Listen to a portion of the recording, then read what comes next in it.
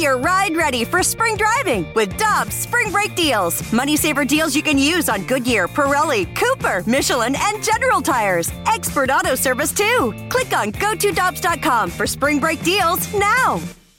For over 2 decades, E&B Granite has been St. Louis's trusted name for kitchen, bathroom, and outdoor space renovations that are guaranteed to bring new life into your living spaces. Their skilled team will provide you with personalized customer service, fast turnaround times, and prices you won't find with big box stores. Support local and schedule a free consultation at enbgranite.com or call them at 314-645-9300, or better yet, stop by the showroom and explore their massive inventory. Again, that's enbgranite.com.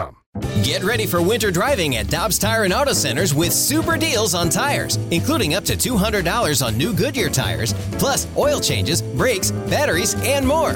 For value and savings, click on GoToDobbs.com today. With Jamie Rivers and Alex Ferrario, I'm Brandon Kiley. Let's go out to the Brown and Crouppen Celebrity Line. Thrilled to be joined by our Cardinals insider for 101 ESPN and The Athletic. He is Mark Saxon joining us on the show. Saxy, what the hell did I watch last night? Oh, man. I don't know. If you watch the Cardinals game, probably nothing good. But if you were watching, Schitt's Creek or something, it might have been pretty enjoyable. You concerned me there for a second with where you were going. You have my attention, Saxy. I watched Big Brother after we got to the 7th inning of the Cardinals game, and that was no better than the Cards. So it was every bit as much of a disaster. Let's get to Carlos Martinez, though, Saxy. What do we make of that, and what does it mean for his future here in St. Louis, in your opinion? Well, I keep reading that it may have been his last start for the Cardinals. I guess. He's under contract for next year at $11 million, which is a lot of money, but it's not, ridiculous if he can provide the value he had in previous seasons. I don't know. I think there's probably some frustration with him. Nobody has expressed any misgivings about how he prepared for these starts, but it certainly wasn't good, right? You could see the numbers, 9+ ERA. I think they have to ask some hard decisions. Is he a member of this pitching staff going forward? If he's not, what can you get for him? I'm not sure you can get as much as some people might think because of his injury history in the last couple of years. So they'll have to figure that out. But we know that he's probably not going to pitch for them again in 2020. Saxy, how frustrated do you think Mike Shildt and the organization is the fact that he came back from COVID? They had plans for him to get in the bullpen and just kind of get himself going again. And he literally dug his heels in and was like, no, I want to be a starter. How frustrated do you think they are right now watching what has developed since that moment? And it hasn't been pretty. Well, I agree. I think if they're frustrated with anyone about that particular decision, though, they need to look in the mirror, because ultimately, who decides who's on a major league roster? The general manager. Who decides who starts versus who relieves? The manager, the field manager. So it's their decision, how to use these guys. All these guys have control over is how they perform when they're put into positions. So if they did let Carlos Martinez kind of roughshod his way into the rotation when they felt strongly that he deserved to be in the bullpen, then that's their fault. But I don't feel like that's the case, Jamie. I think at the time they thought, look, this guy has such good stuff. Maybe we can catch lightning in the bottle here, and he could be a really dynamic starter for us. But he wasn't able to do it, and it wasn't a very big runway, to kind of gear up. And so I think it was just kind of a failed experiment. And, I think what they hope is that it doesn't cost them a playoff berth.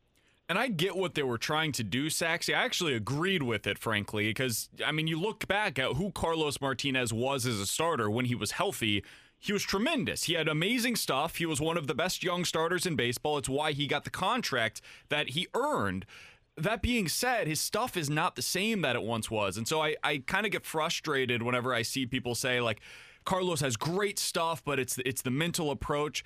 His stuff isn't the same that it once was. He was throwing 97 with his fastball on average whenever he was previously the starter that we think about in 2017. Now, last night, he was sitting at 93 with that fastball. And so have we seen his stuff also change a bit since all of those injuries, in your opinion? Yeah, but that's a major league pitcher's life. That is what every major league pitcher deals with, a starting pitcher particularly. Carlos is only 28 years old, I believe. That's the remarkable thing about it. And so, 94, 93, 94 with his off-speed pitches, I think are certainly good enough to get outs in the major leagues. Last night, he was just right down the middle of the plate, and they hit him hard. I think there were like 8 balls hit over 100 miles per hour. I mean, he just had awful command last night.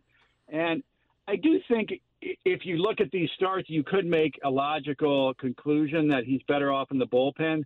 I just don't think that's something they're going to really tackle until, if they keep him on this roster, until probably next, going into next spring training, because they just don't have to. There's more pressing kind of issues in front of them at the moment. All right, Saxy, I've been making the argument, I guess, or just stating an opinion that unless the Cardinals' pitching and their defense is absolutely perfect, they don't really give themselves a chance to win a game. And what I mean by that is if they get down by, a run or two, it's not like they have this juggernaut offense that just can come ripping back into a game. Now, we've seen that against some of the lower teams that have kind of self-imploded with walks or batters hit by pitches or errors. But we get to the postseason, or trying to get into the postseason, we got to get a little more jump off those bats from the Cardinals. Yeah, I mean, Jamie, your basic kind of premise is impossible to argue with. One of the numbers that I think is so extraordinary this season is that the Cardinals are 19-2 in games in which they score 4 runs or more. 4 runs in baseball is right in that just below average range. We're not talking about an explosive kind of scoring night. We're just talking about kind of an average night. And the fact that they've had so many games where they couldn't score 4 runs tells you where we stand. Now, the only kind of counter argument, Jamie, to what you're saying is the kind of the reverse lock theory in baseball, which is, what if they get in a series with one of these other teams and the other team just has an awful series, right? Like, at times we've seen some of these teams just not hit, or a pitcher kind of implode. Like, yeah, but that's risky, right, Saxy? Like, that's risky that we hope for that.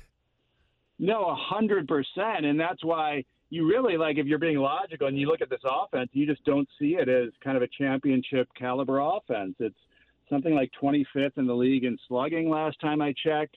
So, yeah, they just don't really have a lot of pop. And that's why what you said is really exactly right. They have to pitch extremely well, and they have to continue to be the best defensive team in baseball, which I think they are. We're talking with Mark Saxon, Cardinals insider for 101 ESPN and The Athletic. Saxy, I wanted to ask you about Paul DeJong, because I came into the season thinking he was going to be the guy that really took that next step. I thought he was primed to have a huge season this year. Well, he's 1 for 24 with 10 strikeouts and a walk in his last 7 games. And if you look at the OPS plus over the last 3 years, he's basically been a league average hitter each of the last 3 seasons. What do you make of his decline over the course of a season? Because we've seen this now for the last few years where he kind of gets fatigued at the end of the year. And at this point, do we kind of know what kind of a hitter Paul DeJong is, in your opinion? Yeah, that's an interesting point. But because for a while, Paul DeJong was making great strides in terms of cutting down strikeouts, bumping his walk totals up. He looked like he was becoming kind of that more pure hitter. I do think he went into this year willing to sacrifice a little bit of his power for some on base and maybe to hit some doubles. He thinks that's kind of who he truly is. It's hard to say, whether the COVID symptoms that he dealt with had some impact on his strength. I think the reason overall, though, that you still view Paul DeJong as a core member of this team is that his defense is so good, right? He's elite defensively, even though he may not look like it because he's not one of these acrobatic type shortstops. He's a guy who makes every play, has a great arm, has fantastic synergy with Colton Wong. I mean, look at some of the double plays they turn. So I think he's a valuable player, but I would agree with you, and I think if you talk to him, he would agree it's been a disappointing season at the plate. We're talking with Mark Saxon here on 101 ESPN. Last question that I wanted to ask you, Saxy, and this is kind of looking forward to the future as well. There's been a lot of conversations lately about the finances in the offseason and what the Cardinals are going to be willing to spend. And one of the guys that has come up a lot in those conversations is Kolten Wong. And we saw him make a tremendous play again defensively last night. I wonder, from where you stand today, that $12.5 million option for next season, do you think that's something that the Cardinals are likely to pick up? I do. I think it's kind of a no-brainer. I mean, if you look at WAR, you talked about his defense. It's near the very top of the league, and so he's saving runs, right, defensively. And I think he's a good enough hitter in terms of his on-base skills at this point where that seems like a no-brainer to me. Now, on the other hand, if there is some imperative to cut the payroll because of the lack of Gate this season, that could be an area they'd look at, because they could plug Tommy Edman into second, who's arguably a better offensive player than Kolten Wong. I don't think he's quite the defender Kolten is, but you could save really $10 million because there's probably a buyout, probably about $2.5. So if they feel the imperative to get down or they're eyeing a move to bring in a little money and they can't do it unless it's cash neutral, you could see him involved in that. But my answer to your question is I would pick up the option and then see if I could trade him rather than just not having him on the roster. So I don't expect him to be, become a free agent in early November. Saxy, we got just about 30 seconds left here. Do you think this team's going to make the playoffs? I do. I think they only need to win 2 games over this Brewers team, who is eminently beatable. Now, if the wheels just completely fall off, that's the only way they don't make it. But I think for everyone's sake on their team, they should also try to avoid that doubleheader up in Detroit. So I think they really need to win 3 for that to happen.